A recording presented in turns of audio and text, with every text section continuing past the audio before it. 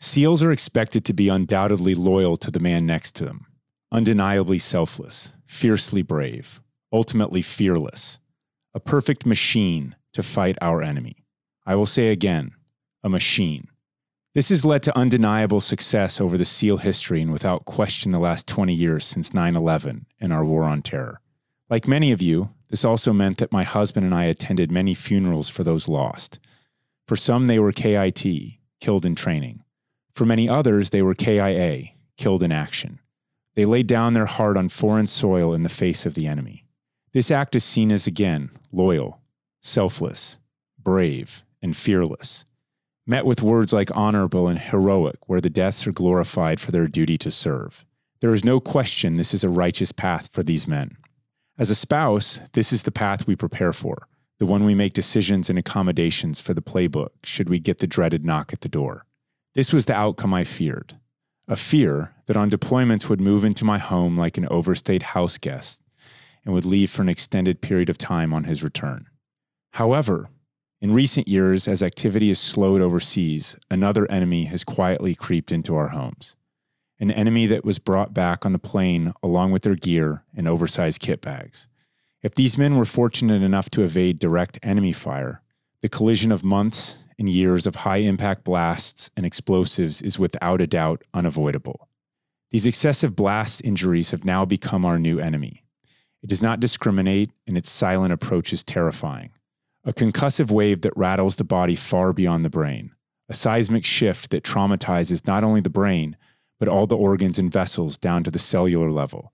What starts off as initial and commonplace PTSD symptoms such as bouts of anger, periods of avoidance, hypervigilance, poor sleep, and sensitivity to light are the symptoms many of us generalize of someone that is under high-stress combat and training for long periods of time. There are others who honorably served and came home with shrapnel wounds or missing limbs, a visual reminder of a battle fought. However, unlike them, our men may physically look no different, but they are currently in the battle every single day. This enemy finds him in the place he should be safest, not just in his home, but on home soil, the soil that birthed him, the soil he fought for, and the soil that should keep him safe. My father used to tell me, every decision you make comes with a consequence, and if you are okay with the consequence, you should be okay making the decision. These men chose to become Navy SEALs to fight for our country. Our families have chosen to stand behind them in silent support, with all of us knowing the ultimate consequence could be their life. What we didn't plan for is these men could become their own enemy. This is a combat wound as a result of war, fighting foreign threats. Our pain is deeper knowing there is no test and there is no cure. As a spouse who lost her husband to suicide, I cannot speak for all, but I stand here and say my husband died in combat. The only difference is he was still breathing on that plane ride home.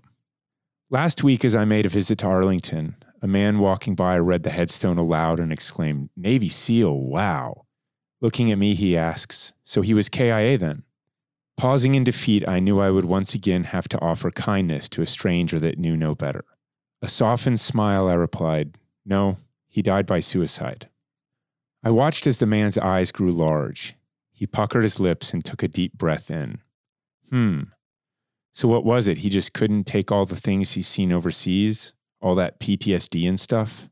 Making direct eye contact, I answered, "Not even close. It's so much more than that."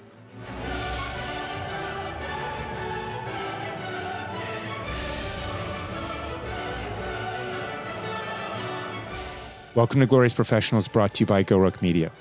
I'm Jason, here with Emily.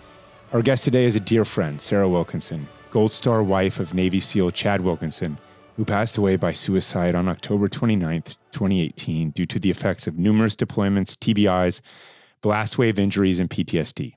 Sarah is the daughter of a Marine, an entrepreneur and CrossFit Level 4 instructor, and has two extraordinary kids, Kinsley and Hudson. And she's a dear friend of ours, now pouring her passion into changing the number of veteran suicides. We're proud to fight that good fight with her. Sarah, welcome to the show. Thank you. That speech gives me goosebumps every time. Well, we were fortunate enough to be there. It was for your Memorial Day speech down in Fort Pierce at the Navy SEAL Museum, but underwater. UDT. Underwater Demolition Team is what they were originally called. But yeah, the Navy SEAL Museum, it's in Fort Pierce, A Florida. lot of pictures of dudes wearing UDTs, really short shorts, Yeah, some old school gear and equipment floating around that place. The shorter the shorts, the more serious the operator, something like that. I think so. But yeah, it was a real honor to go down there. That was a 5-hour drive for SM. Less or so. Mm-hmm. And you're a gifted public speaker, and I think that you're the perfect person, tragically placed, to be carrying this torch forward to honor your husband's life and legacy. I want to get to that, of course. We'll get to Chad 1000X, and we'll get to all of that stuff. But I want to start how you grew up, and then we want to get to how you met Chad, and a little bit more of your story. Oh, well, I was gypsy.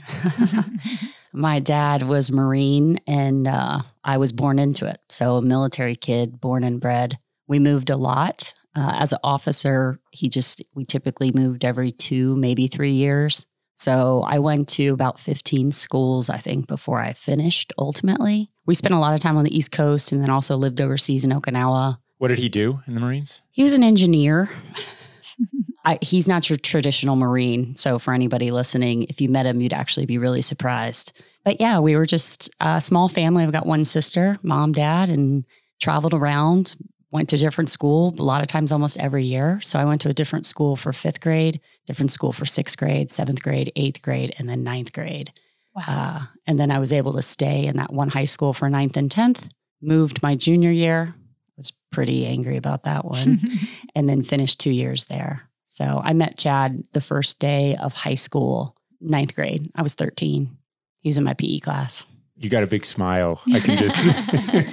Because, I think everybody has stories in life that you think back to it and you can just remember it so vividly. It was a very small military school in Quantico, a Marine Corps base in Northern Virginia. And I had already had friends there, even though I just moved back. I had friends that had been living there for a while. So I entered 9th grade thinking I was pretty cool because I already had friends. And in a military school, everyone is DOD. It's on the military base. So it's a very unassuming community. I mean, we know what it's like to be the new kid. So people embrace each other pretty quickly. And the word was spreading about the Wilkinson brothers. Everyone's like, do you know who the Wilkinson brothers are? I was like, what in the world? Who are these guys? Thinking I was too cool.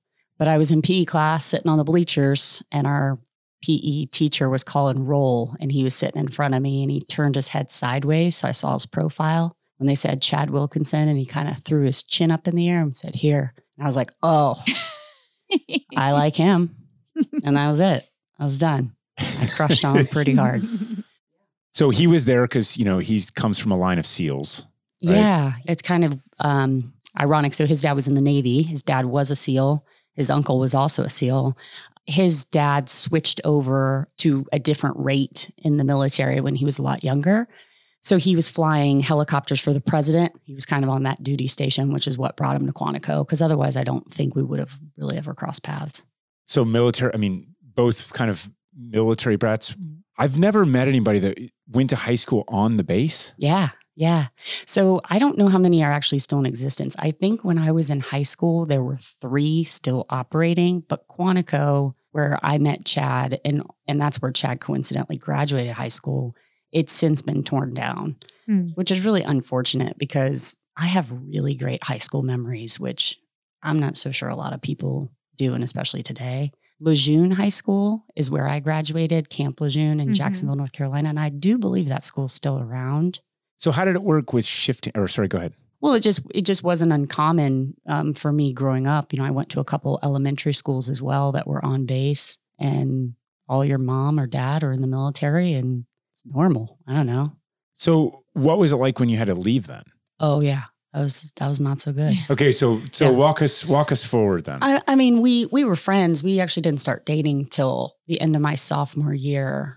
He got in a food fight in the cafeteria. I was like, what kind of food? Well, he had like a Hostess cupcake shoved into his shoulder when he came and asked me to homecoming.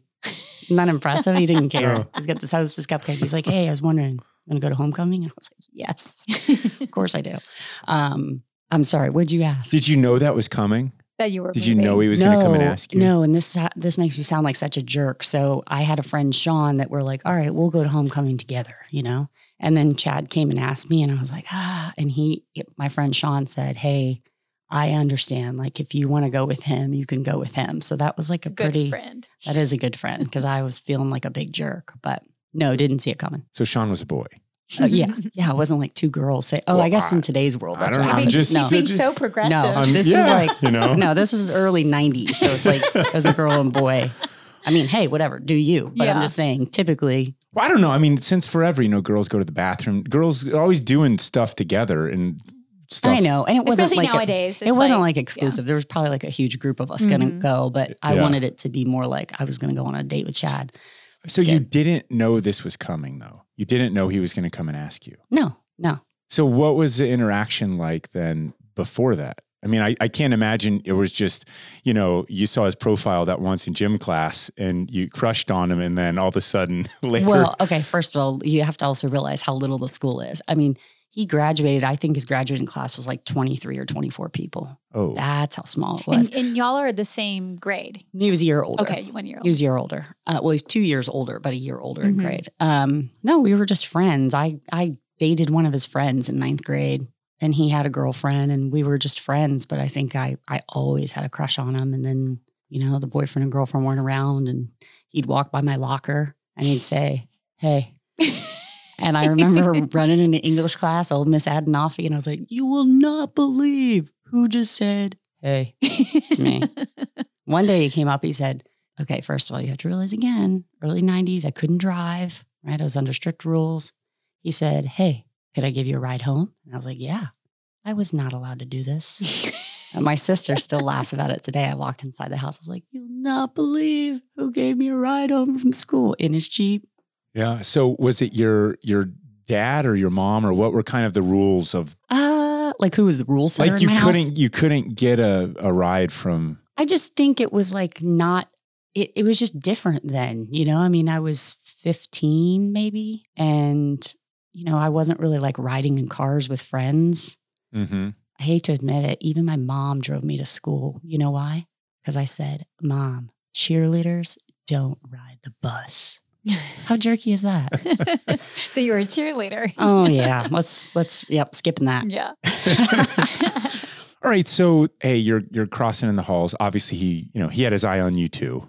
Hopefully. Yeah, obviously. And so then you went to homecoming. Yeah. Went to homecoming, and then we really didn't start dating then, but a little while later, classic, he's like, hey, I think I need you to help me with this history paper.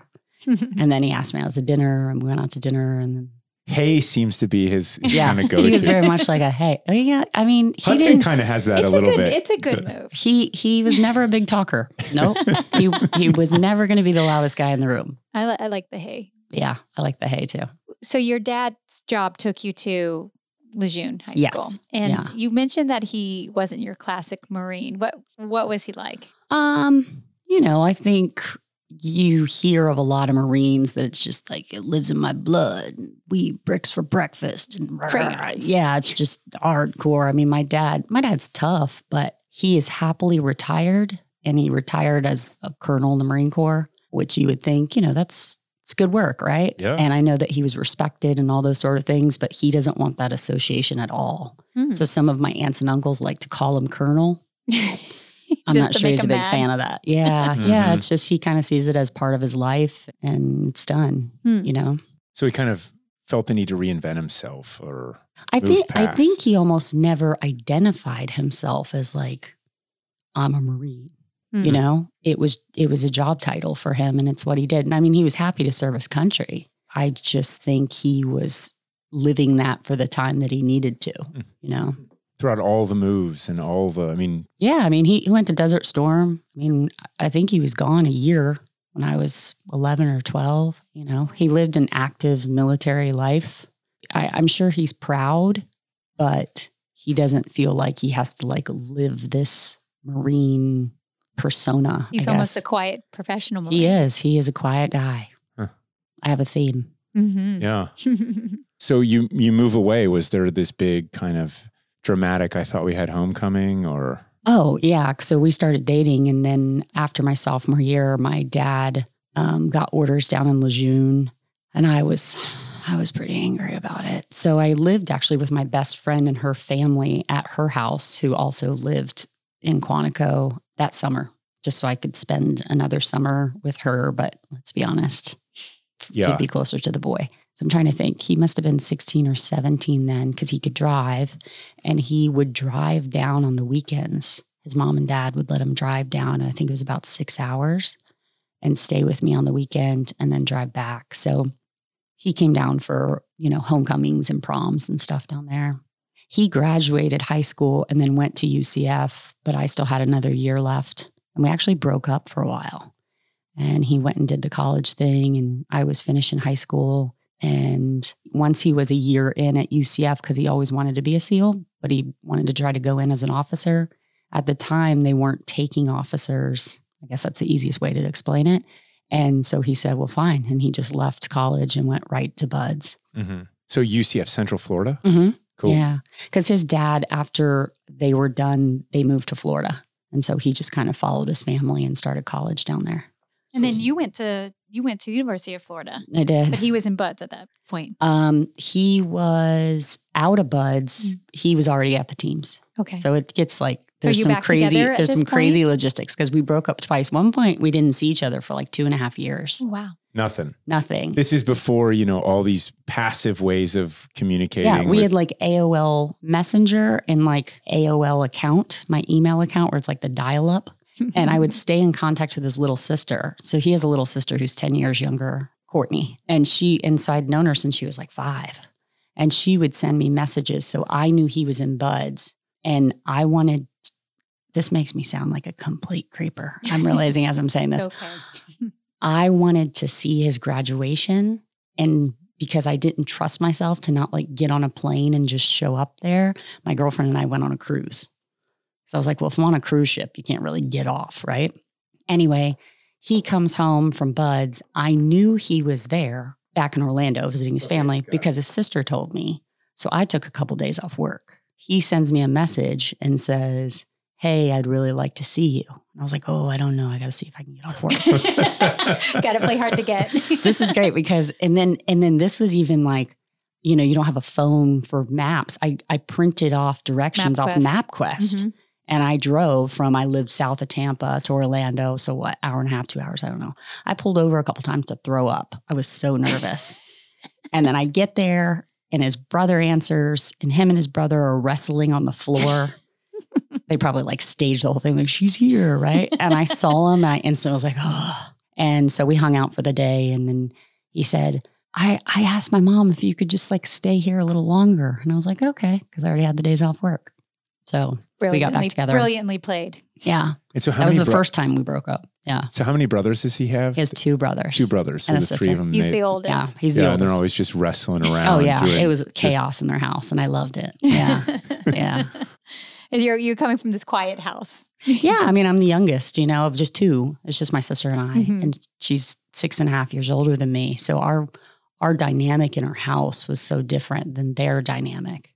Both loving households, but 4 kids, it's like there was soccer balls bouncing and dogs barking and wrestling happening. And I loved it. God, that's awesome. Yeah, it was fun. Oh. It was fun. Cool. So that was the first time y'all had broken up, but you guys got back together. We did get back together. And now he's a big, bad Navy SEAL. Yeah. Well, yeah. So he had to go then they had like these A schools where they had a specialty. They don't really do that so much anymore. So he had to go to Fort Bragg and become a medic. And I ended up he went to the SOCM course. Yeah.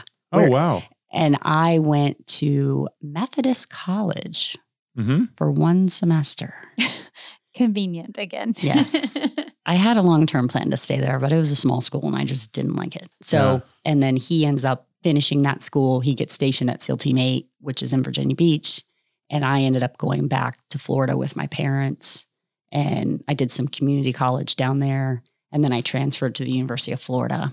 But then we broke up again. Okay, why'd you break up? Well, I think it comes down to like you're 19 years old and you're in college at a really big college. And he's like a team guy. Yeah. And you just are living such different lives. And I think it was just like, all right, we'll just And just not together. Yeah. either. I mean, we just went, he would drive down for a while. He would drive down to UF. I think it's like 14 hours. He would leave after work on Friday, drive to UF, stay with me Saturday, and turn around and drive back on Sunday. We know this life. Yeah. I mean, Live it's that life. just, yeah, you guys can understand, right? And you're just in it and you're madly in love. Oh, yeah. And yet it's just so hard in a way that you don't understand.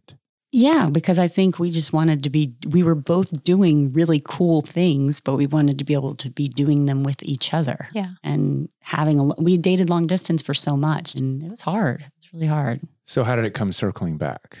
So we broke up, and I thought that was that. And I ended up having another boyfriend in college for a short period of time. He dated another girl.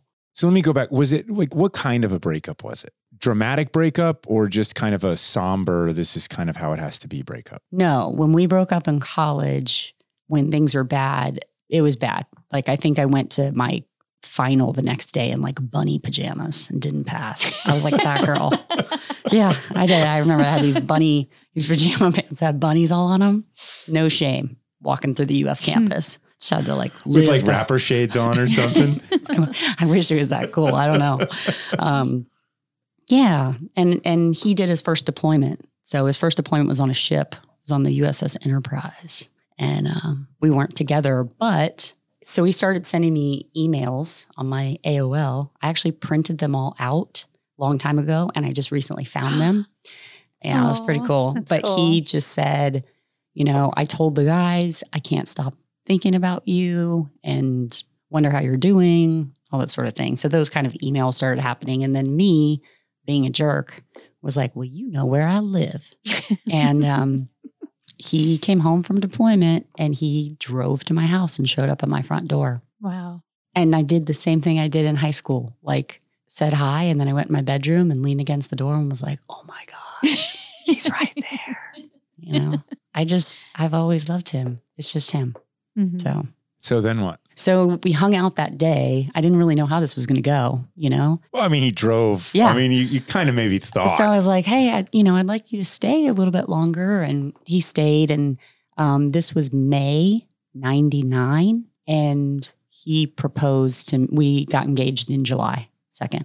And Oh, then- just a couple months after. Mhm. So we were engaged and I decided that I was still finishing my degree, but I had to do an internship. So being smart, I figured out how to do an internship in Virginia Beach. So I went up there and was going to do the internship for the whole fall semester. And while we were there, he was also going to deploy. So we just knew we wanted to be married, at least on paper. I mean, let's be honest, there's a lot of military people that do that, but Mhm. we just wanted to be. You're looking at two of them. Yeah. I mean, we just Mhm. wanted to know we were married, you know? I think our family probably wanted the big wedding almost more than we wanted the big wedding. I mean, at this point, I didn't really care. I just wanted to be wherever he was. Wherever he is, that's where I want to be. Mhm. And so we found this guy, this Justice of the Peace, and he said, I can marry you in my backyard. And so we went. And then when I moved up there too, I was living in a townhouse with him and like 4 other team guys. It was honestly like one of the greatest experiences of my life. So awesome. It was so cool. And the place was just crazy. And there was no decorations. I know I'm jumping around, but you have to get the visual, like me and these dudes. And there was one massive sofa and there was a kegerator in the corner with a trident for the pull. That was it, and a TV. And I told the guys, I'm like, listen, you guys need some decorations or something. Like hang some stuff on the wall. And they're like, okay, copy that. I come home, they hung shooting targets up. You know the targets that look like real people? Yeah. Like the guy's got the girl in the headlock and he got Yeah. to figure out. That's what they hung up. Yeah, that's what they hung up around. Would And I was they like, would they throw darts at it or anything? no, I think they just were like, she asked for stuff on the wall. There you go. Did they act like you're the din mom or were you like one of the guys? that No, were- they were cool. They And were the truth cool. is it was always kind of in passing, you know, because Oh, yeah, this guy right, might be yeah. on a trip and this guy's here. And there were a few times though you wake up and there's like a random girl in the kitchen. You're like, hey, what's your name? Jessica? Cool. I'm Sarah. I live here. I'm married. No. So anyway, so when Get in line. we eloped in Virginia Beach, if people hear this and they've lived there a long time, there's a place called Duck Inn. It was the coolest place, like on the water, like an outdoor beach bar place. And so we went and picked up our one roommate, Bing, And we're like, all right, we'll pick you up and take you. So we pick him up and he's in the back. I think he'd already had a couple beers and he's all like, hey, why do you have a ring on your finger? We're like, well, we got married. He was the first, probably the only person that really knew. Then I think years later, I think my mom and dad knew probably before Chad's parents ever knew. How did he propose? In the Florida Stadium. Oh, So, really? Yeah, not like during a game or anything, but the Florida Stadium. Swamp. The swamp. Wow. That's right. It's pretty cool. At the very That is top cool. on one side below one of the scoreboards is just a small little place, I guess, where like cameras, like the guy with the tripod. Mm-hmm. And we just went for a walk and he's like, let's go up here. Let's see it from the very top. And I was like, okay, that's where he proposed. That's cool. Go So, Gators. Go Gators. Well, I love the swamp. I used to go there as a kid. I moved to Gainesville when my mom was in school Yeah. there. Awesome. It's a special place. It It's is. even more I special love with the that. swamp too, but that wins. It is. Yeah. And, Good. I just took Hudson to his first game, the Florida State game the year before last. So it was pretty cool. We were on the end zone that looked at that spot on the opposite of it. And so sitting there with him and seeing that, I was like, yeah, it's good. Cool. Okay, so he's done one deployment now. hmm It's 1999, 2000. Yeah, 99. Okay, so I'm working towards kind of 9/11. Yeah. I mean, was this sort of normal, quote, quote, happily married SEAL and wife for a couple of years? Or what was the assimilation like for you? Well, I think we were, I was just going straight in to be a military wife, which was never a goal of mine. It just happened organically, but it was a life I'm used to, Did you move out of the team house? We or- did. We Okay. did. So I should have been more succinct with. yeah. So we were there for a few months. I actually ended up pregnant with our daughter. So it was like we weren't trying, but we weren't not trying. You know how that works. So a couple of days before he left on deployment and right before I graduated college, I was like, wait, does one line mean yes? Is there two line a no? What's happening? And he was like, what? So I moved back home with my parents. He was deployed. I came back to Virginia Beach May of 2000 and bought a house without him. And then he came home from deployment. This was, the summer right before 9/11. And our daughter was born in August and he was back at Team 8.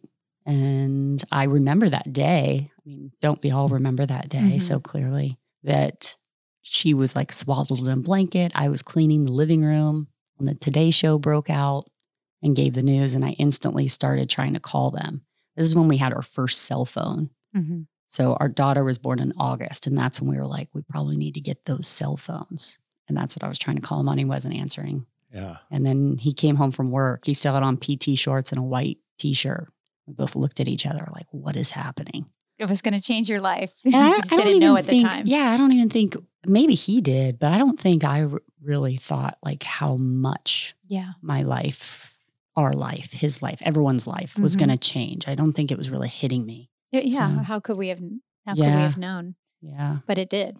hmm So our daughter was born sick too. So it's like I'm dealing with a sick baby and he's just going to work. So Yeah. So what was wrong with Kinsley? Kinsley had a heart defect and she had open heart surgery when she was 2 months old. So she had a hole in her heart, basically, which is actually a pretty common heart defect, but hers was pretty big. It was about the size of a dime. She was like 6'2" when she was born. So pretty big hole. Yeah. And, you take your baby to the 1 week checkup like all parents do. And I'm young, I'm 23. I don't know.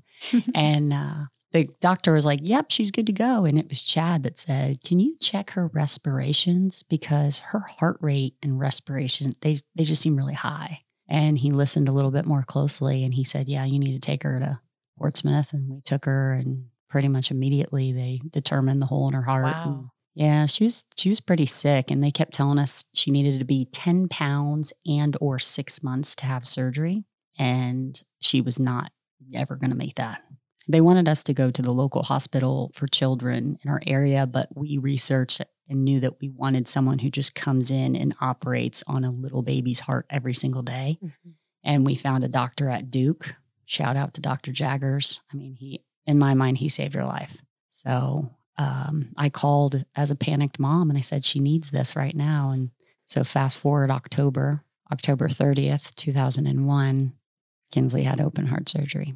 Gosh, that's a lot going on. Yeah. Yeah, it was a lot. Looking back on it, Sometimes when you're in the middle of it, you just don't realize what you're in the middle of. And I think I was so young, I'm just going. But I look back now and I think, man, that's crazy.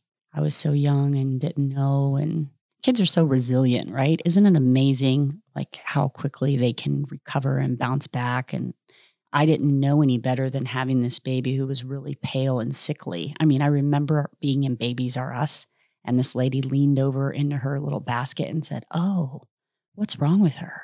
Mhm. But within 24 hours after the surgery, she pinked up. So That's great. yeah, another Wow. challenge. Oof. So then what was it like, at some point you get into the, no pun intended, the battle rhythm of deployments, and at some point you start having your own career as well. You have Hudson, and Yeah. what was that like? Oh my gosh, like so much. There's so much in there, right? Like he was at SEAL Team 8 and just started doing it like they do, workups. And that could be anything. He goes away for a week here, a couple weeks here, back and forth. You do get really, I don't want to say used to. I don't even think the other wives would like me saying you get used to it, but it's just a rhythm of life that there's comfort there. It's like he's gone, he's home, he's gone, he's home. And our kind of outlook on it was, when you're gone, you're gone. Like, I'm not going to bug you with the washer being broke or can't work the weed eater, whatever it may be, fill in the blank, because there's really nothing you can do about it. And if I call you and complain about it, all it's going to do is add stress on your plate. So as far as you know, everything's fine. But when you're home, you're home. And that's how we operate. Your ass is mowing the grass. Yeah. Well, I mean, I'll be honest. It does take a very unique personality to be able to survive and thrive in this life, to be married to guys that do this work. It's hard. So what does it take? I almost said balls, but that would just work against me, wouldn't it? No, it works. Figurative balls. I think it takes a little bit of fearlessness, really. And it takes a lot of resiliency and independence and intelligence. There's just a lot of things that you have to do alone. Having done this for 20 years, how many birthdays have I spent alone? Valentine's days, anniversaries, shopping for Christmas presents. I mean, fill the list, whatever it is. I mean, I could probably count on one hand how many Christmas trees Chad helped us pick out. And it's easy for me now in my position to sit here and say, that's kind of sad. There's a large chunk of my life that I don't really feel like I got to live like other couples my age have lived.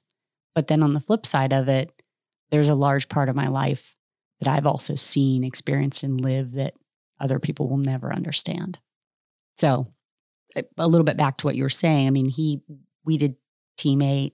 And because we were military kids, here's the irony of it, is when I got pregnant with our son, who I like to call my Afghan negotiation baby, because after Kinsley, we were like, one's good. I mean, she was tough and one and done. And then, you go to Afghanistan and you come back and you're like, well, you're really cute. All right, maybe we'll have one more baby. Wasn't much of a negotiation. No, it wasn't. So when I was pregnant with Hudson, I think it's when Chad and I were starting to, as a lot of people do, the grass is greener, right? And because we were military kids and because we moved all the time and we experienced our dads being away for long periods of time, we thought, we want to give our kids something totally different. We want to do the whole like civilian 9 to 5, the whole deal. And so I sold our house and packed up my house. I was pregnant with my second and moved us to Raleigh, and he was deployed. So he was supposed to be doing his last deployment, right, with quote SEAL Team 8. And the guys would even tell you, Chad told me that one of the last trips they took, they were jumping. And they were making fun of him because he was going to move to Raleigh and work in pharmaceuticals. And they were jumping out of the plane being like, you're not going to do this shit with your pharmaceutical buddies, are ya? It's like, damn.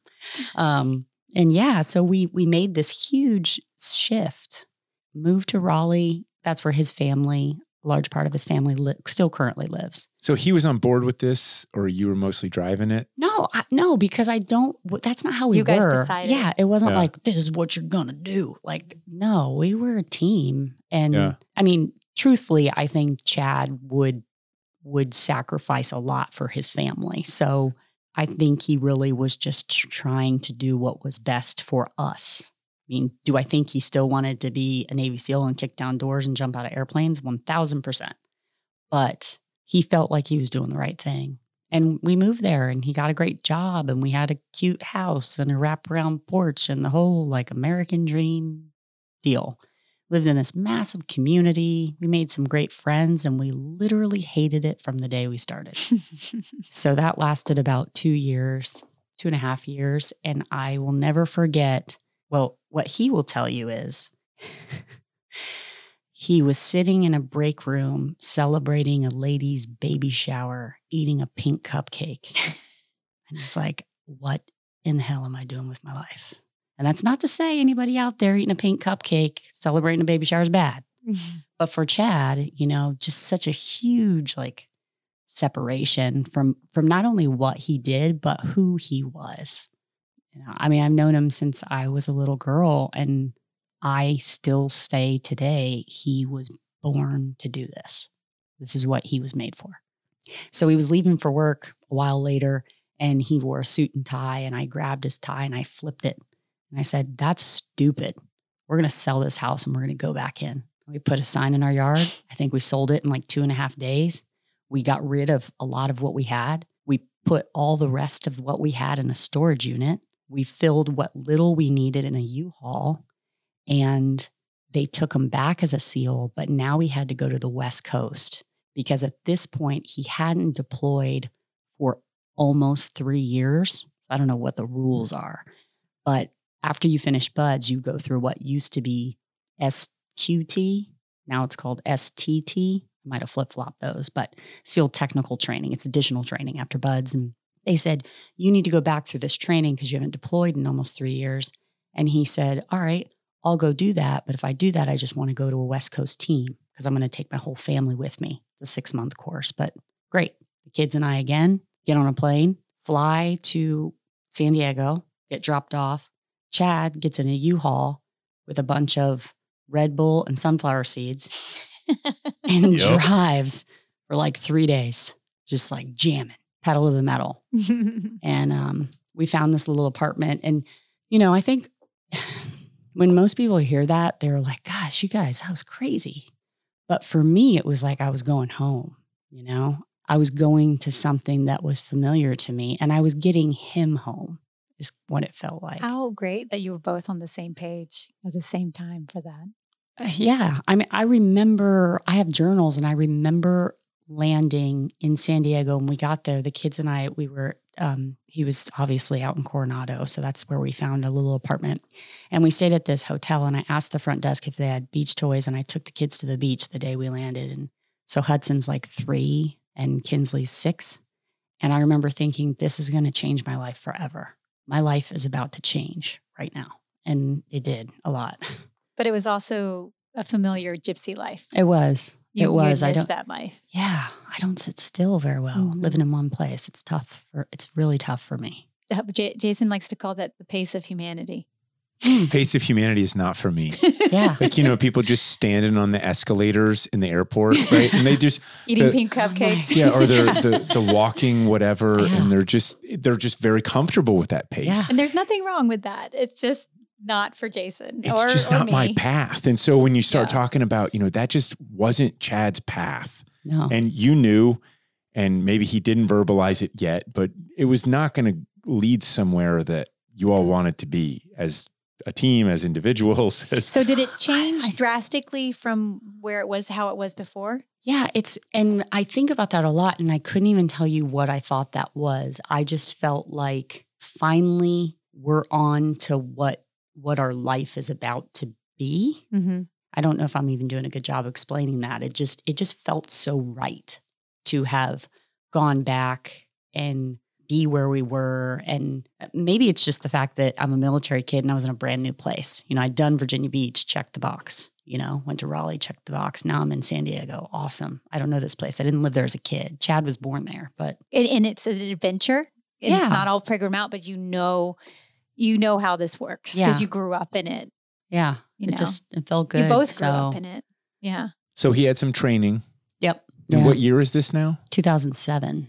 Okay. So he was out from which years to which years? 05 to 07? So he was officially out, I think, October of 2004 to he came back September of 2007. Okay. Just for context, I mean, that is when the wars were raging. Yeah. Because that's when I was in. Yeah. And we had friends. So at this point, because when Chad came back from his second deployment, I think it was, I remember this was back in the day where it's like we could go to the airport. They would fly into Norfolk and we'd pick them up at the airport or we'd go meet them at the teams, so we'd just be in the back bay. And before the truck came with all their gear and stuff, we went to this Mexican restaurant. He said, hey, I really want to go to Dam Neck. And it was the only time I looked at him and I said, oh, hell no. Hell no. And so this was before us getting out and everything. Like he wanted to go that path a long time ago. And I said no. But a lot of our other friends. So explain that path. In terms of going over to like SEAL Team 6, right? Mm-hmm. A lot of the guys that Chad was in with, they'd done their 2 or 3 pumps of deployment to be able to then go over. Try out. Yeah. Thank you. Screen. But yeah. Screen. Got it. And so he wanted to go do that years before. And I said no. So now we're in it where it's like we've got friends that are in a bunch of different teams or they've since made their trek over there and it's hitting them pretty hard. Why did you say no? That's a good question. I think I just thought what you do is dangerous. And that to me was like, okay, now we're really playing with fire. When in reality, I should have just looked at it as, why would he not have wanted to go do that? These are people that are like, well, I want to be the absolute best. And in that world, that's what that's considered, right? I think I was just getting tired. Again, we're going back a little bit. This was before we got out of the military. And I just thought, I just want you to be around a little bit more. Like, can you somehow take like more of a desk job? Desk job, but in the military. Yeah. And they do. I mean, they have, quote, shore duty billets. That's what I was hoping for. But he wasn't built for that. Yeah. No. All right. So you're in San Diego. You have friends because you've now been around a while. Yeah. And is he about to go on another deployment? So there's always another deployment. Oh yeah, right? There's always just one more. That's the joke with us wives. It's just one more. It's just one more. So he did this training and you realize like he's a guy that's been on 3 deployments at this point and he's with guys that just finished buds. So in typical Chad fashion, I think he kind of looked at it as a way to also like be a mentor, and talk to them like, this is the way I use my gear and this is the way I do this. And the plan did not go as planned, but the plan was for him to finish that and go to a West Coast team. So we would just be this little family happily living in heaven over there. Instead, the CO from Dam Neck came and spoke to the guys and they kind of just say like, hey, in the future, if this is the pipeline you want to go down, blah, blah, blah, blah, blah. Chad used that opportunity to go up and say, hey, my name's Chad Wilkinson. Here's what I've done. That's my long-term goal. I'd like to eventually make my way over there. And the guy pretty much said, we'll fly you out now. Like, we're going to skip all this and just bring you out. And I remember standing in my kitchen making breakfast when he came in and said, hey, I'm going to go to Virginia Beach next week and do this thing. And if it works out, I'm not sure if it's going to work out, but if it works out, we're going to move back there in 3 months. It's like, great. And that's what happened. And you're in Coronado. Yeah. And this was January. And loved it there. Yeah. This was January of 2008. And and April of 2008, we were back in Virginia Beach. Wow. Yeah. They wanted him. Yeah. So. And it was a very kinetic time. Yeah. I mean, it was busy. It was just, there was so much happening. I'm sure that CEO is looking at him with his 3 deployments and record and being like, yep, we'll take you, Hopefully. I mean, I hope. I think he had a good reputation. Yeah.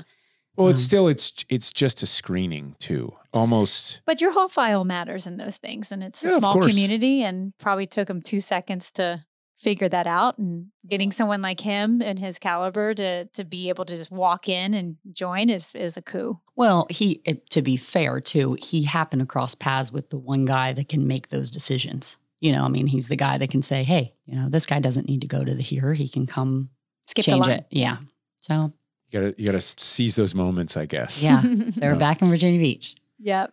So then, I'm just equating it to other tier 1 units, the deployments are short. Mm-hmm. Where are you personally? Have we started on the CrossFit journey yet? We did in Coronado. So that's another reason my life changed. So okay. I'm a mom and I got these 2 little kids, but I got to also find something for me. And Chad started CrossFit in North Carolina.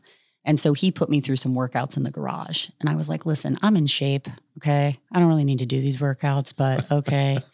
So I started, maybe this was 2006. By 2007, and we're in Coronado, I pass a gym, CrossFit Coronado. So I call it. You know who owned that gym? A guy named Andy Stump, an ex-team guy. I don't think he was expecting anybody to call him because it was a brand new gym. I don't even know if it had opened yet. He's like, hey. So that's how that phone call went. Hi, hey. My name's Sarah. I saw your gym. I want to come. And I ended up just going to that CrossFit gym and learning CrossFit, and then found this girl that I was determined to be friends with at the park. So I invited her to come do CrossFit. So then we did CrossFit. But when we moved to Virginia Beach, now I'm like in it, right? I'm doing this 4 or 5 days a week. Turns out I'm not that fit, which is what I liked about it. It was just a kick in the butt, right? Learning a lot. And I had gone to a level 1 seminar before I left San Diego, not because I wanted to be a coach, but just because I wanted to kind of better understand what it is I'm doing. But when we got to Virginia Beach, the 2 gyms in the area, so we're talking early 2008, they just didn't really have a safe place for kids to be, right? It wasn't that I couldn't come. It's just like, what are you going to do with your kids? And we rented an apartment for a brief period of time because we weren't sure where we wanted to live in Virginia Beach. And with that apartment, we rented a garage. And Chad bought enough equipment for us to work out together. Well, then my girlfriend said, well, can I come work out? And I was like, sure. And the coaching was great. It was like, let's squat. Here, you watch me. See that? You do that. Looks good. It was very like archaic. And then slowly they're like, can my friend come? Can my friend come? And by July, we had like 20 people lined up one day, and I'm running like 2-man heats. We took a Suburban awesome. And we would back it up close to the gym, and we would put all the little kids in it because it's just in a parking lot. We'd pop the back window of the Suburban, and that was the corral. It's like, you're going to sit in here for 45 minutes while we throw weights around. The Thunderdome. Yeah. And so that's, I got really focused on, I always like sports and athletics and stuff, and exercising and just hanging out with good people. And Chad was really busy with work. And so that's where we both kind of like found our flow. Now, didn't he qualify for the games or something? He did. So typical Chad fashion. So 2008 was the first games at the ranch. And then 2009 was sectionals, if you guys can remember that. And so our sectional was in Virginia Beach, close by. And so Chad's like, hey, I think I'm going to do that. I was like, okay, because we opened a gym. So after all that, I opened CrossFit Odyssey in 2008. And so this must have been early 2009, April maybe.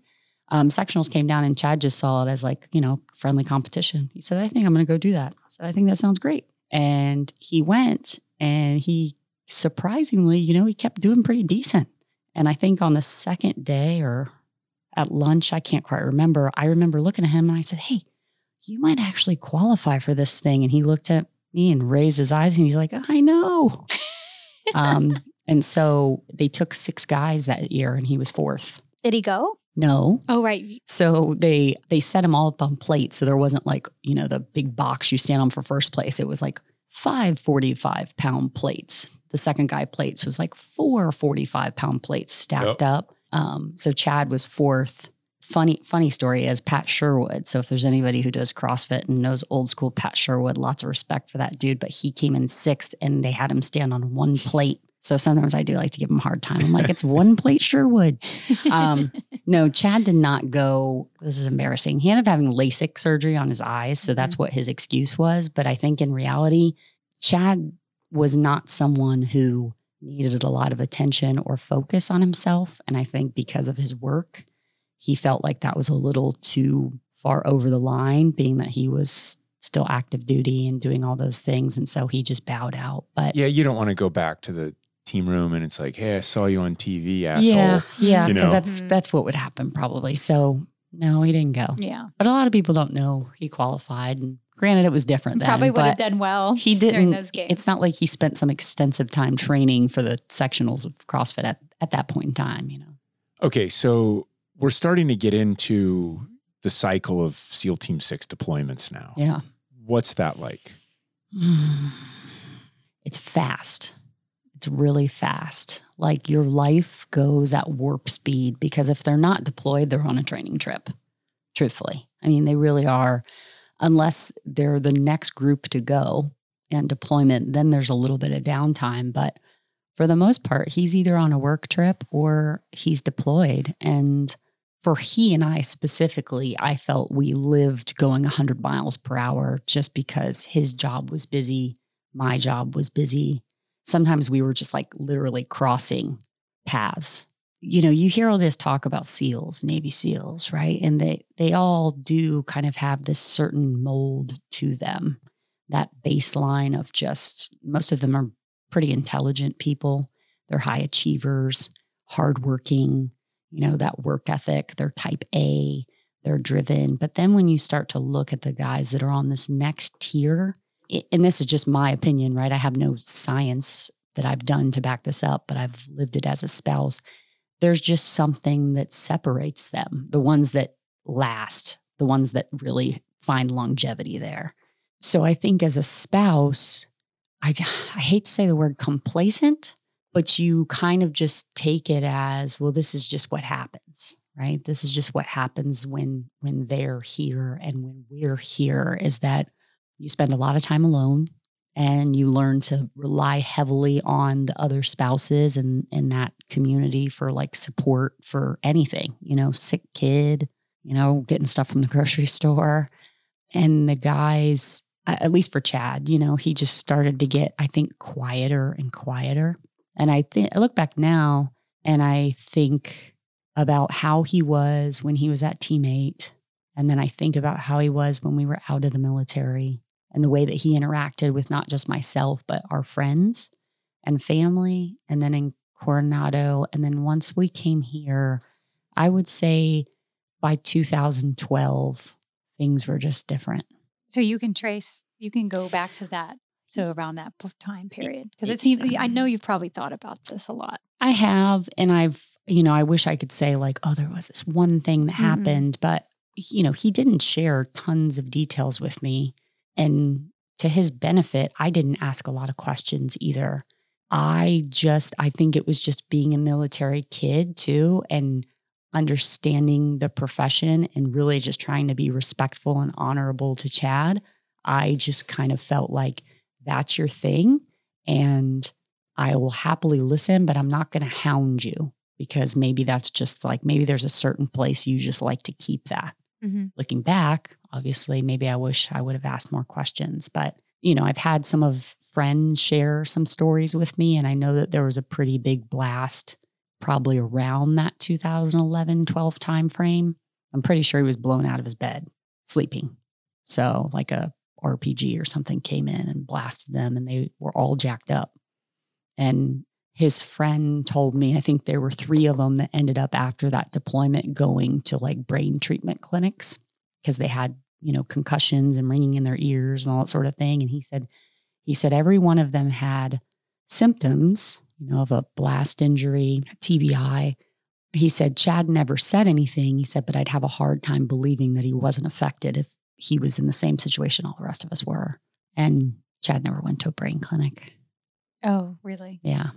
So, but I didn't know about that till after he died. Yeah. And that's just one example. And I don't think that's the only one.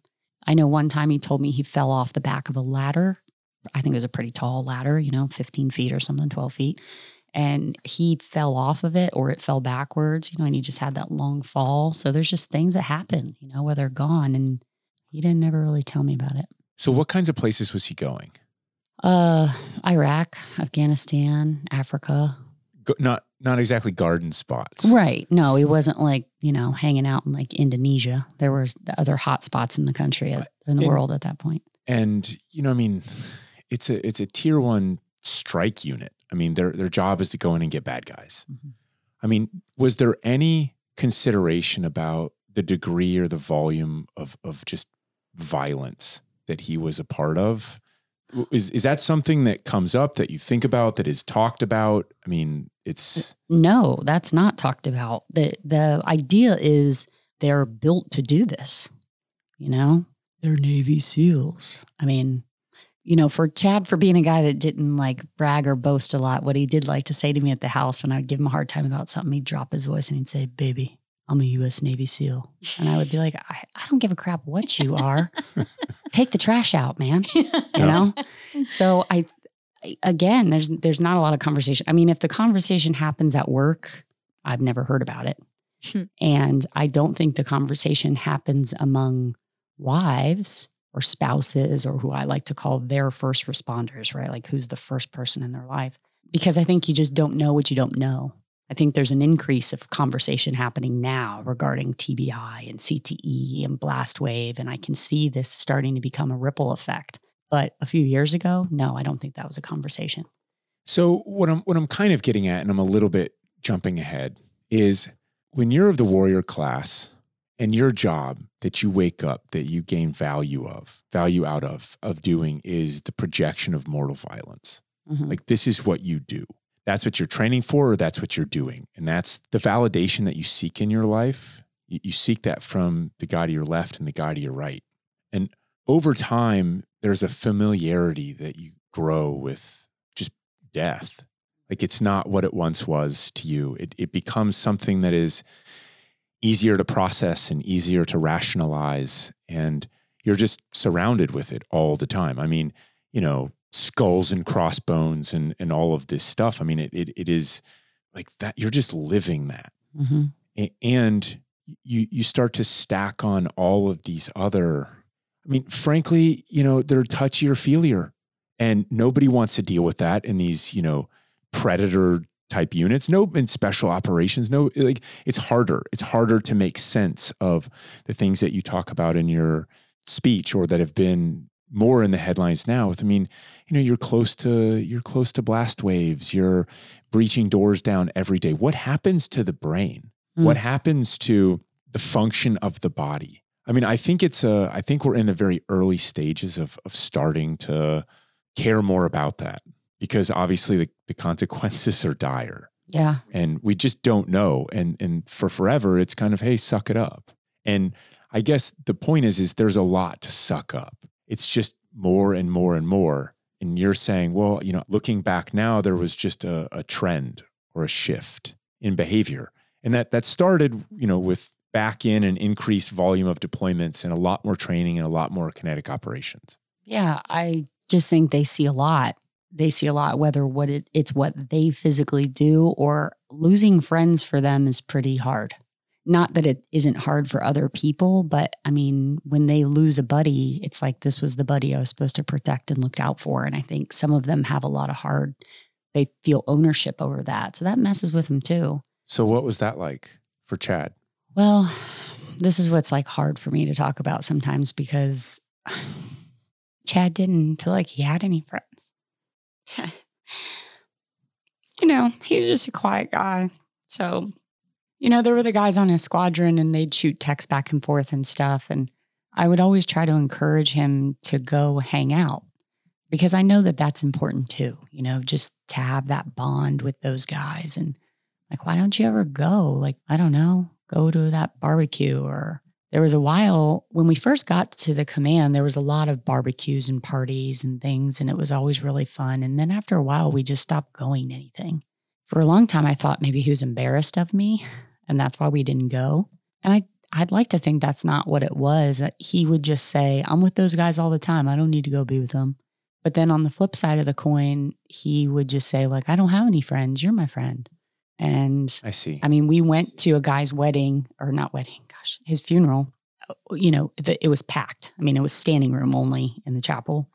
And when we pulled away, he said, there was a lot of people there. And I was like, yeah, there are a lot of people there. And he just said, I don't think that many people would come to my funeral. And that'll sit with me forever. Yeah, that's really hard. No. There's pockets. I mean, there are a lot of people that have very close relationships, and there are a lot of girls that, and men too, they talk about people in our community because it's not that big of a community. But there are so many people that I don't know because we weren't super active. And I just don't know why that was. I don't know if Chad was seen differently, or was he just a really quiet guy that he didn't reach out? And, you have to also consider that we were military kids, and whether it's good or bad, part of who we are as people is he and I both, I think, have always been a little more quiet in terms of not really reaching out for people, because you learn as a military kid, when you move all the time, all you have is yourself or your siblings. So you kind of learn to not rely on people. Your brother said you want to wrestle to the ground. Yeah. Did he withdraw from his siblings at all during that time? I mean, he didn't talk to them that much. I couldn't really tell you because, I didn't know every time they talked on the phone and stuff. Mm-hmm. I mean, I know he would say to me, besides you, the only people I like to spend a lot of time with are my brothers and my sister. So I know that he felt close to his brothers, very close to his and sister. I don't want to leave her out, but I mean, it's cool that he wanted to spend time with you. Yeah, I had a friend of his tell me recently, which was very kind, just a week ago. He said, Chad was always interesting because we would all be on deployment and we'd come home and we'd still, go out to a bar, go out and do this. And I'd be like, hey, man, are you coming? And he would say, no, I don't want to come. I want to go home and be with Sarah and the kids. And he said, I just always remember thinking, that's good that he wants to go do that. Yeah, I mean. And it is. Yeah. Maybe they did invite him. Yeah, exactly. And that's what I don't know. He would never tell me. Because then he probably didn't want me to say, oh, we'll go. I don't know. It's just one of those things. You think a lot of things. It's complicated, though. I mean, it is. He's a family guy, loved you since high school. And it's of course he wants to be with his family. And yet he's gone from you guys a lot. Yeah. I mean, it makes sense. There's a logical sort of, but at the same time, would it have helped him process some things? I don't know. We don't know. We don't know these things, but it's hard to go back through them. So how do you sort of, deconstruct the narrative? And part of this is, I mean, you're a dear friend and you have a great story unto yourself, right? Your kids and the life that you've led. It's also, how do we deconstruct it in a way that helps other spouses or buddies or those who are out there? I mean, there's more people going through this kind of stuff. It's a really big problem. Yeah. And so, how do you, there's no fairy tale ending to this. It's not how this is gone. And how do we deconstruct this a little bit more? What were the signs, if any? What were the, how have you thought about that? Well, I sometimes get fired up with the word PTSD because I feel like it's become pretty commonplace, like the words stress and anxiety, right? Those are all real things. Burnout. All three of those things are real things. But I mean, our military that serves multiple deployments, and most of these guys serve upwards of 10 or more deployments, that's a real crazy mousetrap to be in. It's just this wheel that keeps spinning. And there's this weird dynamic that happens that it's once you get there and you've made it, you are the best of the best. So you cannot offer to get off the hamster wheel. Otherwise, you'd look like a quitter. Mm-hmm. If you're a quitter, you're a loser. I mean, that's like death to them. The truth, though, is that as well trained as you are and as what you bring to the mission is great, if you get off the hamster wheel, someone else is just going to jump right in. Mm-hmm. They're not really going to miss you that much. I think most of the guys, you're going to watch them evolve, and they're going to get a shorter fuse and they're going to get maybe angry, or, maybe they do have ringing in their ears or sensitivity to light. What we see in these guys a lot of times is their sleep really goes to crap, and sleep is so paramount to health. It's let's reboot the computer, go sleep. And if your brain has these brain injuries and blast waves and that affects your hormones and your endocrine system, and like your whole body is derailed. And on top of that, you can't sleep. Nothing is working in your favor to heal itself. Chad would, as most spouses, you say something to your spouse and they don't answer you, and you say it again, they don't answer you, and everyone likes to say, "Oh, selective hearing. Men have selective hearing." And I would say stuff to Chad and he wouldn't respond, and I'd go, "Chad, Chad, Chad, Chad, Chad," just till he would recognize. And finally, he looked at me one day. It was almost like he was someone different. And he said, "You know what? When you're talking to me, sometimes I'm looking around and I'm thinking, well, that's not going to kill me. And that's not going to kill me. And that's not going to kill me." And it made me realize the way maybe some of them feel, right? It's that hypervigilance where you're always kind of surveying the scene as to like, okay, what's critical right now? My wife telling me to take out the garbage? Maybe not, I hate to tell everybody to assume that their husbands have some issues, but maybe they should. If they've been in a significant period of time, maybe you need to assume there's some sort of struggle there. And even though you're a SEAL and you're in the military or special ops, special forces, insert, right? The person, we're all our own people. And at the end of the day, you're responsible for yourself. You're the only one who's looking out for you. Mm-hmm. And then the person next to that would be your spouse or first responder. So as much duty as you have to serve your country, you also have that duty to really serve yourself and make sure that you're doing the best you can to come out of this okay. I don't think anybody could live this life and not be affected. It's a real dilemma, I think, because like you were describing, it's this extremely competitive and hard to get to environment. And like you don't want to get off. Mm-hmm. And if you do, like you said, you're replaced quickly. And it seems impossible to keep up that pace for so long. Frankly, it sounds like it is impossible to keep doing that and not have it take its toll. But there's also no, at least not now, there's not some sort of built-in sort of rest for that. Well, in an ideal world, this is what would happen, in my opinion. Mm-hmm. You're asking these people that we've already established the character traits of to go in and do this, but then you also self-regulate when it's time to take a break. Because if a guy says, "Hey, I kind of need to take a break," they'll let you. I mean, there's no one there saying no. Right. However, the culture is, because I've had guys, and I'm not trying to poo-poo them. I mean, this is people I consider like family because of what our lives have lived. But if they leave, they feel like they're looked down upon, or maybe some guys don't really talk to them anymore. And I said, do they not talk to you anymore because they feel like you quote unquote left them? Or do they not talk to you anymore because it's like you got out and they didn't? Mm-hmm. So in an ideal world, couldn't the head sheds determine what would be not the end cap, but the rest period? Now, we're never going to know what's harmful for one guy after 3 deployments might not really affect another guy till 5 deployments. Doubt it, but I'm just going to throw random numbers out. But if it came from the top and it was a little more systemic in terms of, "Hey, Jason, you've done a really great job here, dude. You're badass. You've done fill in the blank, 3 deployments, but now it's your time and you've got to go over here and do this job." You take the pressure off the operator to even make that choice.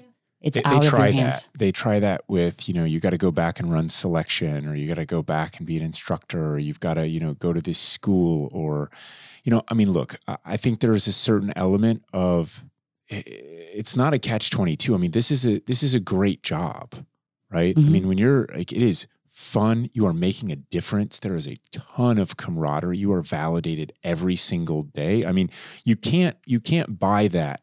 You can't buy that drug. You cannot buy that drug of, I am making such a difference and I feel like my life is so important. It's not for sale. And so once you have it, it's like, I don't want to give that up. And when you combine that with the demands, especially at that time, from 2001 until now, you look at DevGru, you look at Delta, or you look at, SF. These units that are just deployment. I mean, we can take this as far back as, what's the actual mission and intent of going after a bad guy every single night on a certain deployment. I mean, we can play this a really long time. I mean, I think basically what I'm getting at is ultimately, I think you're going to have to start to treat guys like they're professional athletes that have a high degree of likelihood of brain injuries, and they are uniquely and especially suited for avoiding and evading any type of capture by command or otherwise to sideline them. Like, no, coach, I'm fine. And, meanwhile, you've got smelling salts and you just, gave them to yourself so you could get back in, and you will do that until you literally can't do that anymore. And that's something to where, my hope is that we're able to get to, it's such a kind of analogy of sorts, but we've been watching Star Wars with our kids. There's these things where, Obi-Wan Kenobi's got this, and he pulls up and he checks someone's health with this little monitor. And it's like, oh, it knows everything about the person. What's it called? The mitochondria. I'm going to get It's not the mitochondria, but it's that tells them how much of the Jedi. Yeah, how strong the Jedi Force is. I'm going to get lambasted for not just knowing that off the cuff. I should know. It's okay. It's okay, people. How do we work backwards from that, and how do we get there faster at the same time? And one is bottom up. One is absolutely like the command and the teams themselves. I mean, there's got to be some mentorship. There's got to be, people that they can't just go after, Well, that these guys trust that this rest period is not permanent, or that, like it's, you know what I mean? Like, I'm not getting kicked off the team. Yeah. And then that's what a lot of this is. It's like, it's shame. Mm-hmm. And they don't want to talk about it. They don't even want to, they don't want to show weakness, because then it's like you're sidelined and you're not getting back in the big game anytime soon. And that feels like a death sentence, it just feels for their career, Mm-hmm. and Yeah. but I think there has to be from the top down some of this. We're going to take this break, and then we're going to get these things done, and then you're going to be back. Yeah, but I don't think it'll ever happen. I know. But so look, America, I mean, we literally, in one of the greatest advances in history, we have a vaccine for the coronavirus. And it took under a year? Yeah. Right? Yeah. I mean, it was just a national surge to this. And there's a trillion second and third order effects that you get out of that as well. I mean, when you're able to respond to something that is of mortal threat to your people, is there any other greater resource that you have? The only answer is no. And so it's like we're just such a nation that's able to solve these problems. And it's not the Chads and the My Buddies that are going to be the scientists solving the problems for how to do these diagnoses. That's got to come from a larger call to service that's not the guys kicking the doors in. How to unleash the power of science and technology with some vision and some leadership to that end. Yeah. And, here we are trying to scrape our way forward, telling stories that'll inspire people to care about this stuff. And so I'm going back to your and Chad's story. You just look back now and you see kind of more withdrawal and these symptoms that you've written about. And I mean, Sarah, what led us to 2018? Like how I mean, it's the question you've asked yourself a million times, like, how do you not see this coming? And how does it come to this? And like, what happened? I mean, I wish I could tell you. There were just little things that would happen.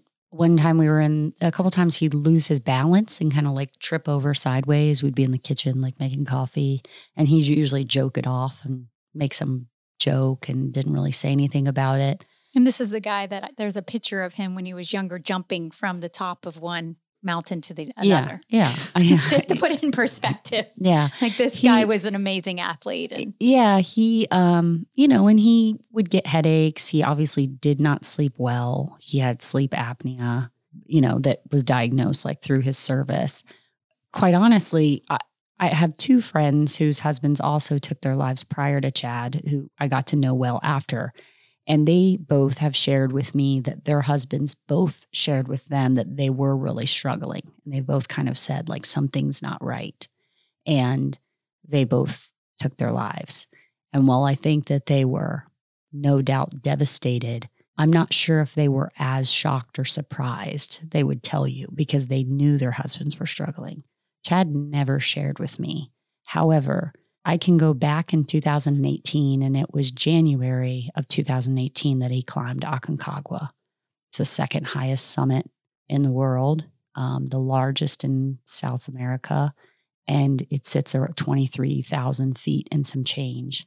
And I have no way to prove it through science. And we did send his brain off, but I can't prove it through a correlation. But I 100% believe the injuries he had to his brain were exacerbated by climbing that mountain due to lack of oxygen. And I think it sped up his deterioration. So why did he want to climb that mountain? He did a couple climbing trips. The guys had done some training stuff. They'd gone out, I want to say it's Mount Baker, and did a couple, mountaineering courses. And a whole bunch of guys from his squadron climbed Kilimanjaro in 2012 and Mount Kenya. And I think he just started to get a little bit of an itch for this whole climbing thing. Knowing Chad, he really liked physical challenges, and he really liked the physical challenges that not anybody could just go up and sign up how to do. So I'm sure that's why he gravitated towards it. It's also something that's, it kind of requires you to look within yourself and be kind of quiet. There's not people walking up the side of the mountain hooting and hollering. So he wanted to climb all 7 summits. That was his goal. And I supported it. Even for his 40th birthday, I told him, go climb that. And he said, no, he didn't want to spend the money. He didn't want to take the time away from us and the kids. And so we put it off. And then we talked about it a few years later. And then we just decided, okay, you'll go do it now. So who did he go with? He went by himself. And I learned later, he was with a climbing company. So there were other people climbing the mountain. But when I asked him, giving the names of certain friends, is this person going to go with you?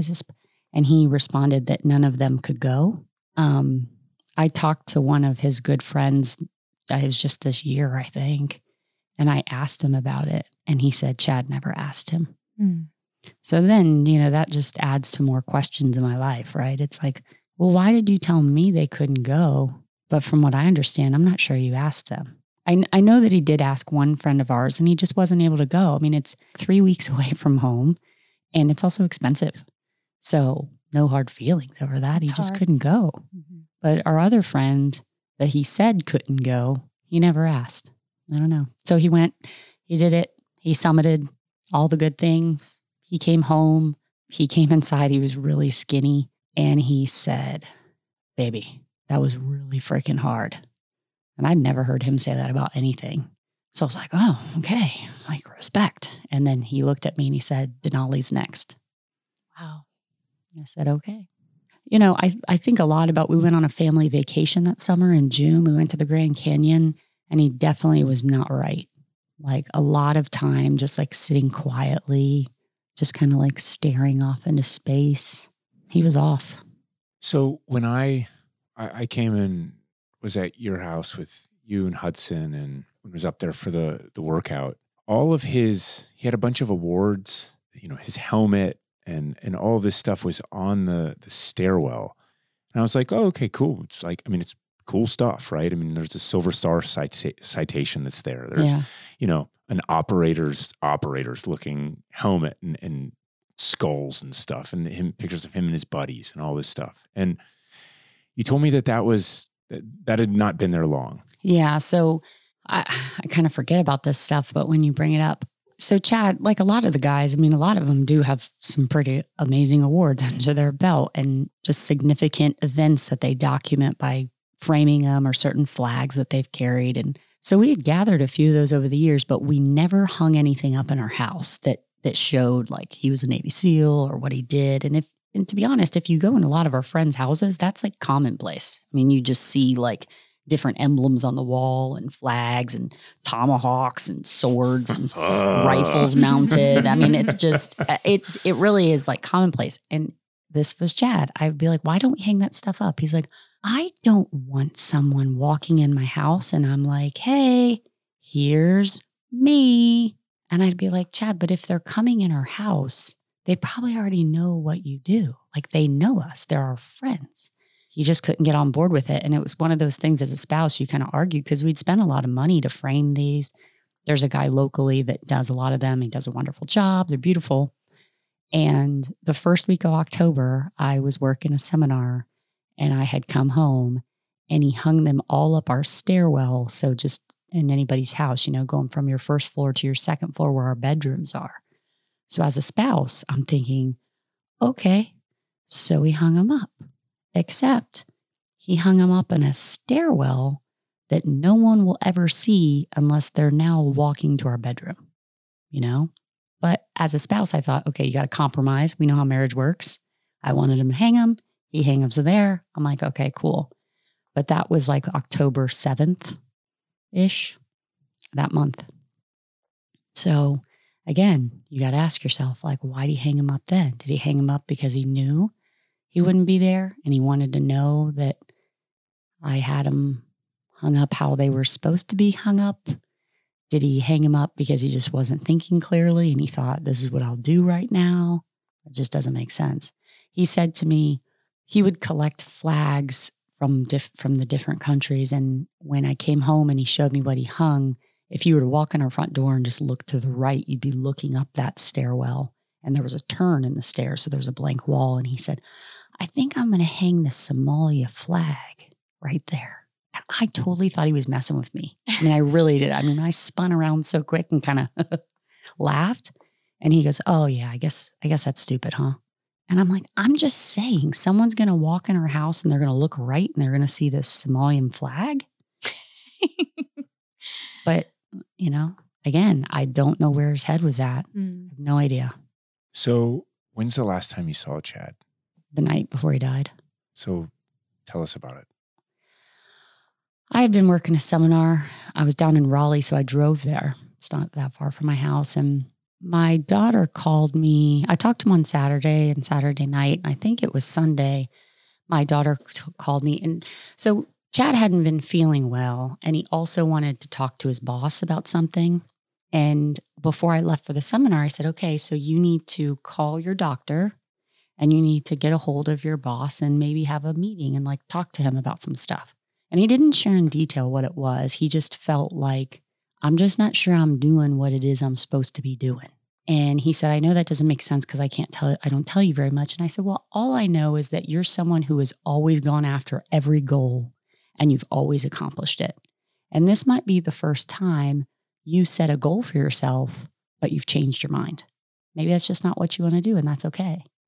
That's literally what we said. And I, again, don't know what exactly he was talking about. So when I left for work, he was supposed to call his doctor and call his boss to set up a meeting for the next week. Saturday goes by, I talked to him Sunday, and I told the kids, your dad's a little stressed. So, if he seems like it, just know I think he's a little stressed with work stuff. Okay. My daughter calls and she said, something is wrong with Dad. He's just been laying on the landing of the stairs all day, staring at the ceiling. And, I think all of us, my daughter and my son, we all carry heaviness from that last day because of what our interactions were. My daughter said that they were sitting at the kitchen table and she said, if something's bugging you, you can talk to me about it and I'd listen. And she said he opened his mouth, took a breath like he was going to say something. She goes, but then he just didn't say anything. And they just called and they were really upset. And I just felt in my stomach something was really bad. And I was crying in the office. And a friend came in and I said, something's wrong with Chad. Something's really wrong with Chad. And I had to go out and give a lecture. And they offered to take my lecture. And, I'm the flow master. It's like the boss of the weekend, supervisor, whatever. And I thought, no, this is my job, And I went out and I gave the lecture and the weekend ended. And I drove home and I had a really bad headache. And Chad called me as I was about halfway home and he said, I love you so much. And I was like, oh, I love you too. And he's like, no, really, I just love you. I love you so much. You know that. I was like, yep, I love you, but can I talk to you in a little bit? Because I have a really bad headache. And he's like, sure.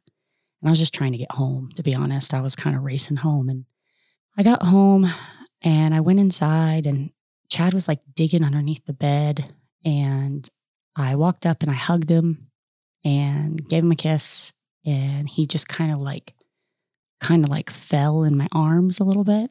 And I said, what's wrong? And he just kind of looked at me And I said, well, I'm going to go get in the shower. Just come in and talk to me while I'm in the shower. And I went and got in the shower, and he was bent over the side of the tub, and he had his hands in his hair, and he just kind of kept shaking his head. And I said, you got to talk to me. I don't know what you're thinking. You got to talk to me. And he passed me a towel. I needed a towel. And I said before, his eyes were like glassed over. And all I kept thinking of is like, if I could just keep him close to me, maybe he'll eventually talk. And we laid down in bed, and I held his hand and fell asleep. And I said to him as we were laying there, I said, are you okay? And he didn't really say anything. And I said, you're kind of scaring me. And he said something, but it was like not words. It was like, yep, it was like blubberish. It's weird. And I just was holding his hand, and I fell asleep because I was tired. And I woke up sometime early because I know the sun wasn't out, and he was standing up next to the bed looking out the window. He had a shirt and jeans on. I said, what are you doing? And I remember he had his arm folded, and he said, I don't know. And I said, you need to come back to bed. You need to come back and lay back down. And he laid back down. And I woke up early in the morning. And as I woke up, I saw like his shoulder. He was walking out the bedroom door. I saw the back of his shoulder. And I know it sounds crazy to tell people, but it was almost as if like something was like holding me down. It was almost like I couldn't speak, but I just watched his shoulder. And a few minutes later, I kind of got up and I looked around, and he obviously wasn't there. And so I went downstairs, and he wasn't there, and went in the garage, wasn't there. His truck was there. I thought, well, maybe he went for a walk. Maybe he went for a run. Maybe he's riding his bike. Like, where is he? Couldn't find him.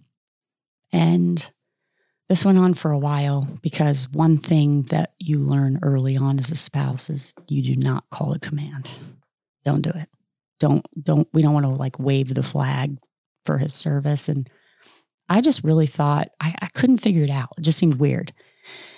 And he was supposed to go to Northern Virginia that day with a rental car for work. And I got in my car and I drove around a little bit trying to find him. And then I thought, this is stupid. I don't even know where I'm supposed to be driving right now. I called his dad. I, at that point, was trying to hack into an Uber account. I didn't know if he'd Ubered. So it went on for a while. I finally called work, and I explained to the psych that I couldn't find him and I didn't know where he was. And she said that he was probably en route to his job, which I thought was weird. And his car keys were there. His sunglasses were still there. I mean, he has like the most beautiful blue eyes. The guy did not go anywhere without his sunglasses. His toothbrush was there, all the medicine. There's no way he would have left. And there's no way he would have left and not kissed me. That just didn't happen.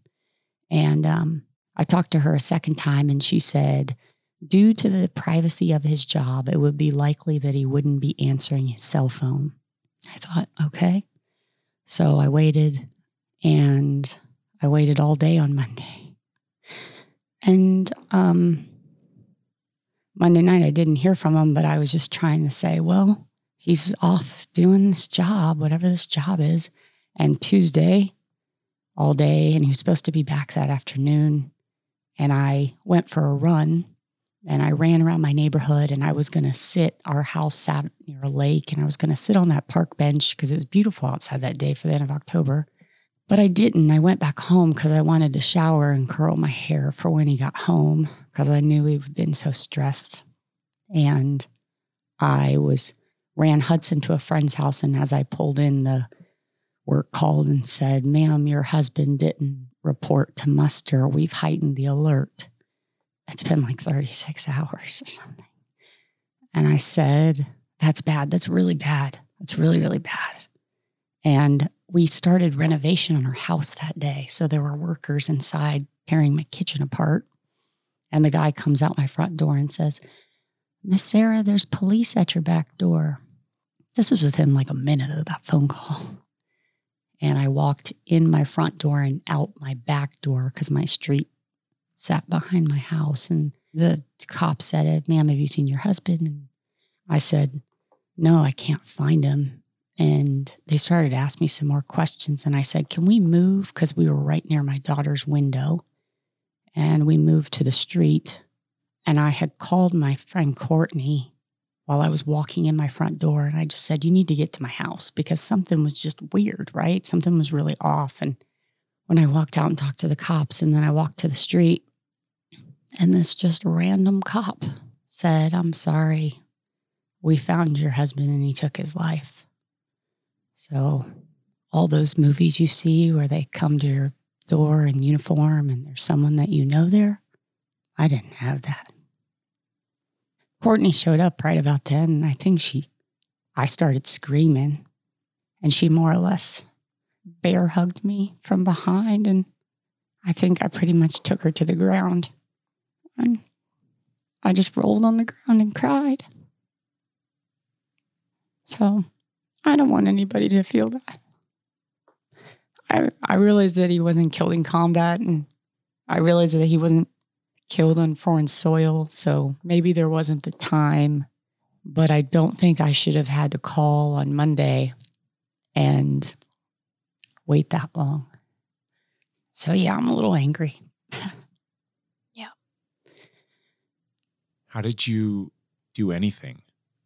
I mean, what happened in the next sort of, your kids and your... Honestly, there's a lot of things I don't really remember. I remember someone coming out and brought out a lawn chair, and they put me in a lawn chair because I was laying on the ground. I went inside.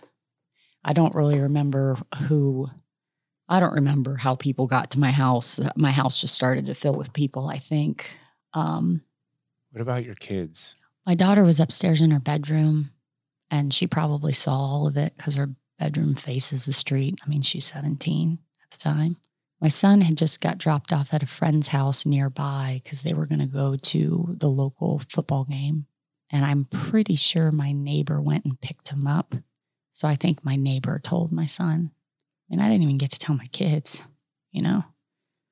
like the right way from someone that's just...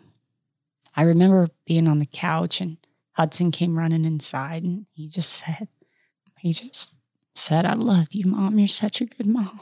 I think that's all I could think to say. And then I pretty much went up to Chad's closet, and I stayed in his closet for days. That's where I slept. The details of the delivery, they matter. They do matter. And you never get a do-over. And humans are humans.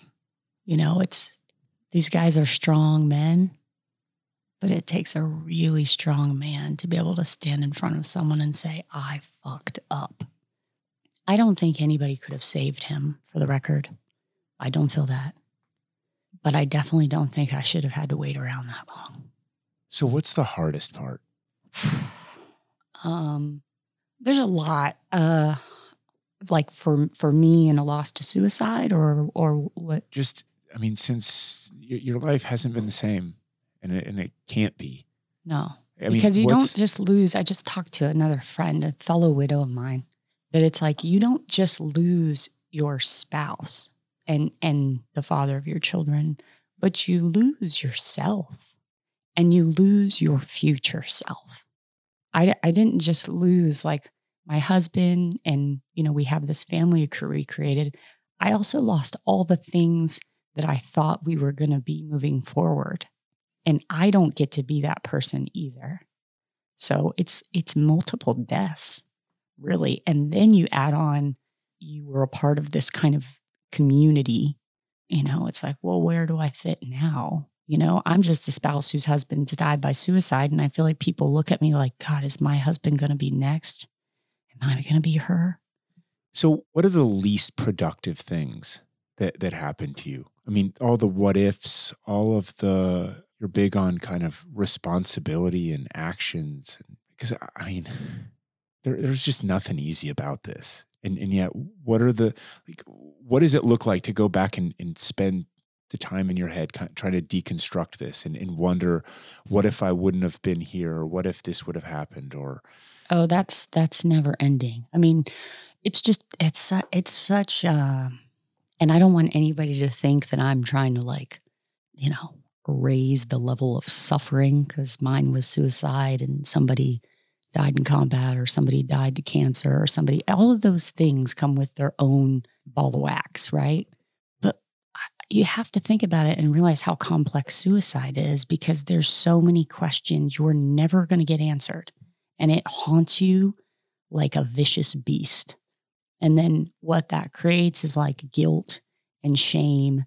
And I think when you lose someone, I always, kind of ironic with Chad, refer to it as like a backpack, right? Grief is this backpack that you just carry. And in the beginning, it's suffocating. And then as time goes by, ideally, it gets a little more manageable to carry. But suicide, especially when it comes completely out of the blue, I mean, I really felt like there's no way I could ever be more blindsided in life to anything than this. It's punishing, It requires you to be so strong. And I think that it could easily eat you alive. Some days it does. So what has worked well for you? You name it, I've done it. I do think that I'm someone who's pretty tough. Even before Chad passed away, I mean, I think my family would say I'm pretty tough and strong and resilient. Probably my upbringing gave that to me. And I've tried everything. I mean, everything from, I still go to my therapist once a week. I actually tried to break up with her early on because I was like, you know what, I'm so messed up that this is probably really frustrating with you and you're never going to be able to help me. So I'm going to make it easy on you and just allow you to be done and you don't have to deal with me anymore. And she said, I mean, you're kind of smiling when you're saying that. It's like, it's funny in retrospect. Well, because I care deeply for her now because she's been really helpful to me, but she looked at me and I respected her for saying this because I feel like some people would be like, oh, okay, and she just looks at me and goes, well, I get to decide that. And no, you don't get to stop and we're going to keep going. That's good. She's been very helpful. I went to a very intense retreat in Tennessee where it was 1 week. I spent one-on-one with a therapist up to 6 hours a day going through like trauma therapy. What did you take away from something like that? I don't think I took away as much specific to Chad. I think if anything, I just learned more about who I am and why I am the way I am. Not good or bad, but just why my personality is such and life events that help form that and place that. And I found it to be really helpful because that type of introspection that you have to take for 6 hours for a whole week, I mean, you have no choice but to look inside yourself. And so I do feel as though I have a pretty good idea on who I am and where my values are and what I like and what I don't like. I've done psychedelics. I don't think that's a shocker to most people. I ride my skateboard, as we know, like daily, which is high up on the list of therapeutic for me. I went on a surf retreat for a week. That was honestly, one of the greatest trips of my life. I traveled through Bali. I took a 10-day van trip through the Pacific Northwest by myself. And I've taken my kids. At the 1 year mark, we went out of country and we went down to Tulum and just hung out and got out of Virginia Beach for a while. Anytime I'm with my kids, I'm the happiest. Yeah. They're pretty awesome. Your kids are great. Yeah. Yeah. So I'm rattling this off, but I mean, the list is kind of endless. I spend time with friends and fortunately or unfortunately, I say this all the time, there have been a lot of deaths in our town, and a lot of deaths means there's a lot of widows. And before Chad's death, we all knew who they were. And they kind of get lumped in like, oh, there's some widows over there. Even though they all have their own name, it's like there's some widows over there. And then once I found myself in that group, all of us would tell you it's the group none of us really wanted to be in, but we're grateful that we're here because while it's full of all different stories, all different losses, and different women, they are all, I have a lot of respect for them. And they, for the most part, I mean, they're smart and they are strong and they're well-spoken. And I honor them a lot. And there's a perspective there that you share. There is. What was it the widow told you at one point that this would make you a kinder Oh, gosh. person? I just told her that this last week and I was up there. It was probably about a week after Chad had died, and this woman shows up to my door, and she lost her husband to suicide in 2014. So I didn't know her prior. And she rolls up in my house, and she was nice. She kind of wanted to like pay her condolences, but also be a support for me. And she said, this is going to make you kinder. I have never wanted to flip a table so badly in my life. And I thought, you don't even freaking know me. You don't even know if I need to be freaking kinder. I just remember being so angry over that. And it probably took me 8 or 9 months. And then I wish I could remember the moment, but I think I just started to realize when you've experienced a traumatic loss like that with someone that like fills so much of your heart that you give your love to, and now you have nowhere for that love to go. It just is like sitting there like boiling plate, boiling overflowing, that you don't have any other choice than to be kind to other people. Because if you saw any of those women standing in a line, and I said, which one of those are widows, right? Which one of those lost their husbands, this situation, you would never be able to pick them out. And isn't that true for anybody in life? So you look at people and you think, I don't know what you've been through. And yeah, it does make you kinder. Damn it, she was right. Jen, you were right. Yeah. It's a really beautiful thing. Yeah. And truthfully, I mean, CrossFit, my CrossFit family is like super important to me. So to build on that, let's talk about the speech at Chad's funeral. Mm. And you talked about Aconcagua. Yeah. Let's talk about that. Well, I spoke at Chad's funeral, and when you live this life and you live with the idea of like, there's always a chance my husband might die, I'd always thought in my mind, I will speak at his funeral because I felt like I know him better than anybody else. So why wouldn't I? And at his funeral, I did mention how he had been training for this climb and he'd been building up to 1,000 step ups. And, he didn't do it initially. He did it gradually with hundreds and different variations. Sometimes he did it in our living room in his underwear, with just a backpack on, because he really was specific and he wanted to know exactly how much weight he was carrying each time he was training. But yeah, that's what he did. He would go out in the garage or wherever it is, 1,000 step ups, 20-inch box, 45 pounds.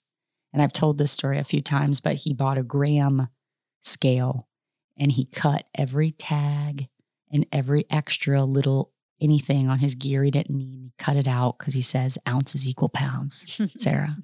So it's very streamlined. But he knew he wanted to go climb and he didn't want to be, the guy in the back holding everybody up. He wanted to be able to hold his own. And so that's how he trained. And I mentioned it in the speech, didn't really give it much thought, but Dave Castro came to the funeral, as did a couple other close, old school CrossFit trainers. So where did you speak? This was at the chapel. So they did a memorial. We had a memorial service in November, just, a week or two after his death. Yeah, I spoke there to the people who came to attend. So wait, in Virginia Beach or in DC? Virginia Beach. Okay, got it. Yeah, he wasn't put in Arlington until the following August, and that had more to do with me than him. I just wasn't sure if that was the right choice or where he should go. So it took me a while to make that decision. But immediately after his death, there was a memorial service. What else did you say? I just talked about the way he grew up and the type of guy, he was, and interacting with his brothers. He always knew he wanted to be a SEAL.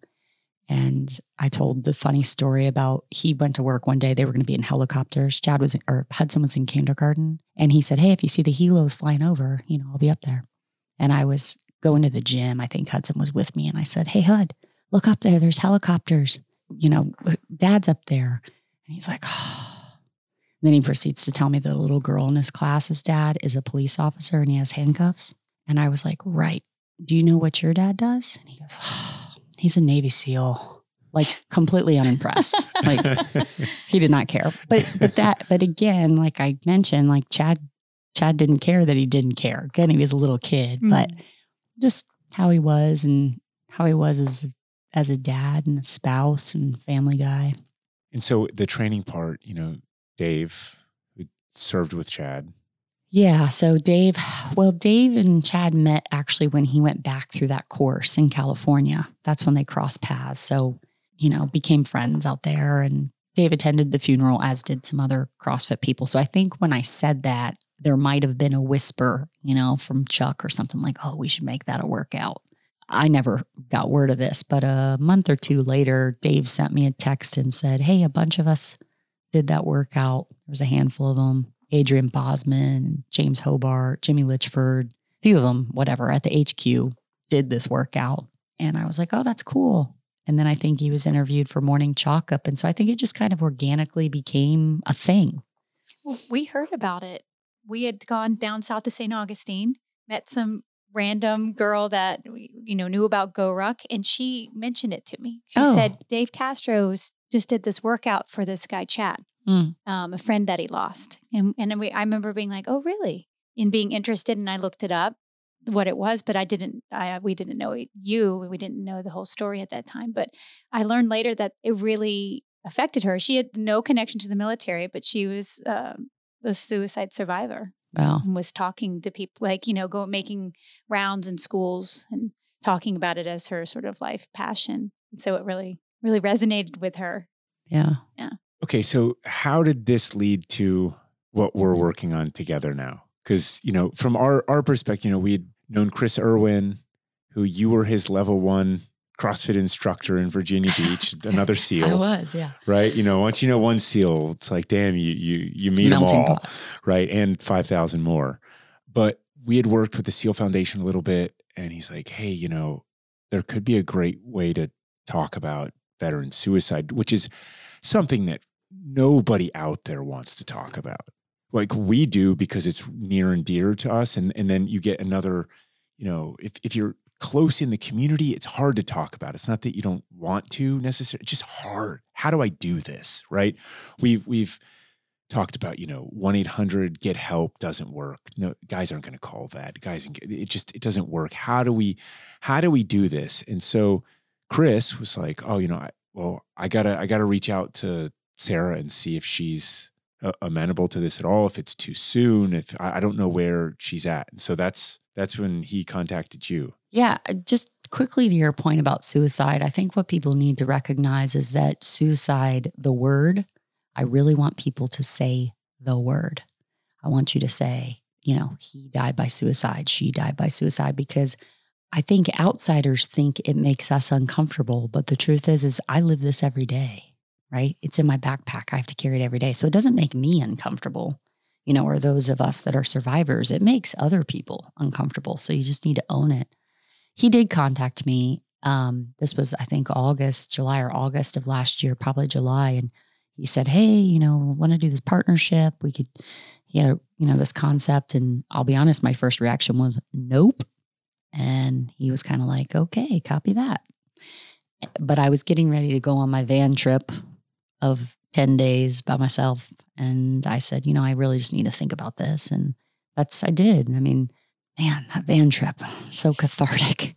But I think I was laying on a picnic table, if I remember correctly, somewhere in Northern California in the Redwoods. And I think part of what I struggled with too is that Chad was so quiet and really didn't talk about his job or his profession or really himself. I mean, prior to his death, if you would have Googled Chad Wilkinson, you wouldn't have found anything. He didn't exist. So to think like, okay, we're going to do this workout. It's going to be his face and all the things. I thought, I don't know if he'd be comfortable with it, but I'm going to go ahead and use the poetic freedom of he didn't give me a choice. And right now, I'm going to make this choice for us and try to use it for the good, because it kind of comes back to that whole like love thing, right? As cheesy as it sounds, like I can't even express to you the way I love that guy.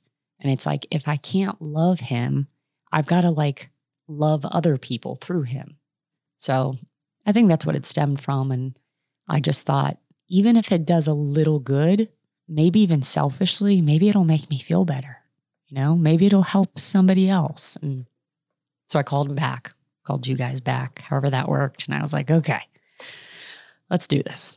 And yeah. I remember we had a Four-way Zoom call. Yeah, 4-way Zoom call at the height of, the Zoom craze. Not that it's down now, but I was sitting in the back of our house sweating, right? 'Cause it's Always. summer in Florida. He's always outside Well, sweating. our kids, we were trapped at home. Not fully trapped, but our kids were just full of chaos inside. You've seen them.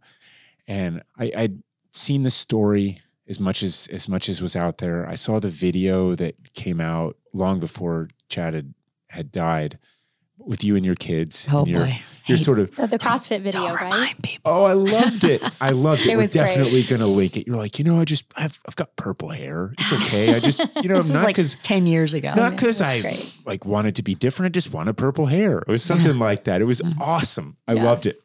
And the other thing that I loved in it was you go, I just really like my kids. Everyone loves their kids. That's great. I just like my kids too. I You do. know? And I remember I saw that and I was like, man, that is just such a great outlook on how to be a mom too, right? Just your way of just kind of, Well, they're not here to defend it or anything. So I'm going to say, yeah, that's awesome. It's an awesome way to have an outlook as a mom. but I was like, man, I think it would be, because look, I mean, I lost a buddy to suicide in the Army, and it was, I put it in my backpack and I zipped that thing up and it is buried, right?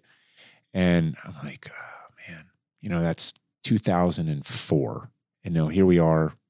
It's a long ways later, and this is it's resurfaced a lot of that stuff for me. It's not as near and dear as losing a spouse and the mother or the father of your children, but it's still a lot to unpack. And I know that there are a lot of other people out there, and I probably can go through life and keep it in that backpack, and you probably can keep taking trips through the Pacific Northwest, and you're a survivor, Sarah, and you'll figure out a way to keep pushing it forward. I think there's just so much opportunity to give back to others. And I know that's the goal that we talked about when you first, it was weird. I was running an event in my dad's house and you were grading for the games last year in Cincinnati, and you came judging through en route to go see your parents. And so you stopped in, and that's where we did the video that a lot of people saw that really brought a face to what this was. And I remember we started talking. I'm like, I didn't know you very well. And I didn't know you at all really, other than a couple of conversations, but I had this thought in the back of my head. I was like, Sarah, come on, you gotta open up just a little bit more. You've got to do this. I didn't say anything. I'm standing there with my stupid iPhone, right? Like videoing you. And that's right when you were just sort of, or like, got into it and just like, this has been so hard. And it was just very personal. The way that you were able to put yourself out there. And I think that to talk about this, to talk about suicide and to talk about veteran suicide, that everybody wants to end, but it's hard. Any way you look at it, it's hard. There's not a perfect way to go about this. It had to take you or someone like you. And I think that I'm grateful that you've given us the opportunity to pour some of our energies into this, because this really matters to us. And I wish I'd known Chad. I also wish I'd never met you or Chad, alternate universes and the what ifs of the world that we can all kind of play. But, this is like a launching pad, and it's really rewarding. So That's great. And, what is Chad? What is Chad to you? What is Chad 1000X? Why did it work last year in Virginia Beach? Why did so many people gravitate toward this? What's... I For a couple reasons. I mean, obviously, Virginia Beach is where I live, so I have a great community and support system, and I think they wanted to show that. Chad 1000X is not technical. It's a lot of volume, right? If you do it prescribed, it could be heavy for some people, but the technicality of just stepping up on a box and stepping down, anyone can do that. People do that every single day. But what it's really representing is how many times are you going to take one more step in your life, right? Take one more step. What do you call it? The single movement mind fuck? It's just it hard. is. Yeah. Well, we were talking this morning and we said it's great. So 3 of my best guy friends, right? The dude trainers at the gym. He just recently celebrated his 40th birthday. He wanted to do 20 hero workouts, 1 hero workout a day for 20 days before his birthday. And he sends me a message. He says, "Hey, I'm going to be in your driveway tomorrow doing Chad and drinking beer, so don't call the cops on me." I was like, okay, well, what time are you going to do this? I'll go out and hang out. So 3 of them show up like 9 a.m. in the morning. I have stepping stones that lead to my front door, and that was his marker for the 100 that he figured out there's 10. So he put a beer on the first step, and every 100, he just moved the beer can. And they, like guys do, they're talking crap to each other and shooting the shit. And that happens up until about 300 reps. At 300 reps, you only get like 1 word, 2 words. And at 500, there's no more talking. And at 700, you really start to question See your your life soul. choices. You do. And you kind of wonder what people are thinking about too. What are you thinking about while you're doing the step ups? Are you thinking about the kegger you're going to go to later? Are you thinking about when you've struggled? Are you thinking about a friend that you lost? It could be different for everybody, but it's like, just don't quit. Unlike a lot of CrossFit workouts where you're just going kind of balls to the wall and it's for time in terms of like go as fast as physically possible, there is only so fast you can step up and step down. So just keep going. I actually also had a lot of people reach out to me during these events too, which was hard, but I answered every message. I sat on my couch one night and answered every single message I had on Instagram, every single text. I had 3 people at the Virginia Beach thing pull me aside and just kind of talk to me a little bit about their struggle. And I have to be okay doing that, because if I'm out here saying, if you're struggling, let's talk about it, then you're here, I'm here, let's talk about it. Is that something you have to make your peace with? Or is that just your life now? Or is there somewhere in between? Oh, this has been a lot of conversation with my therapist. I think I couldn't turn away from someone. How could you do that?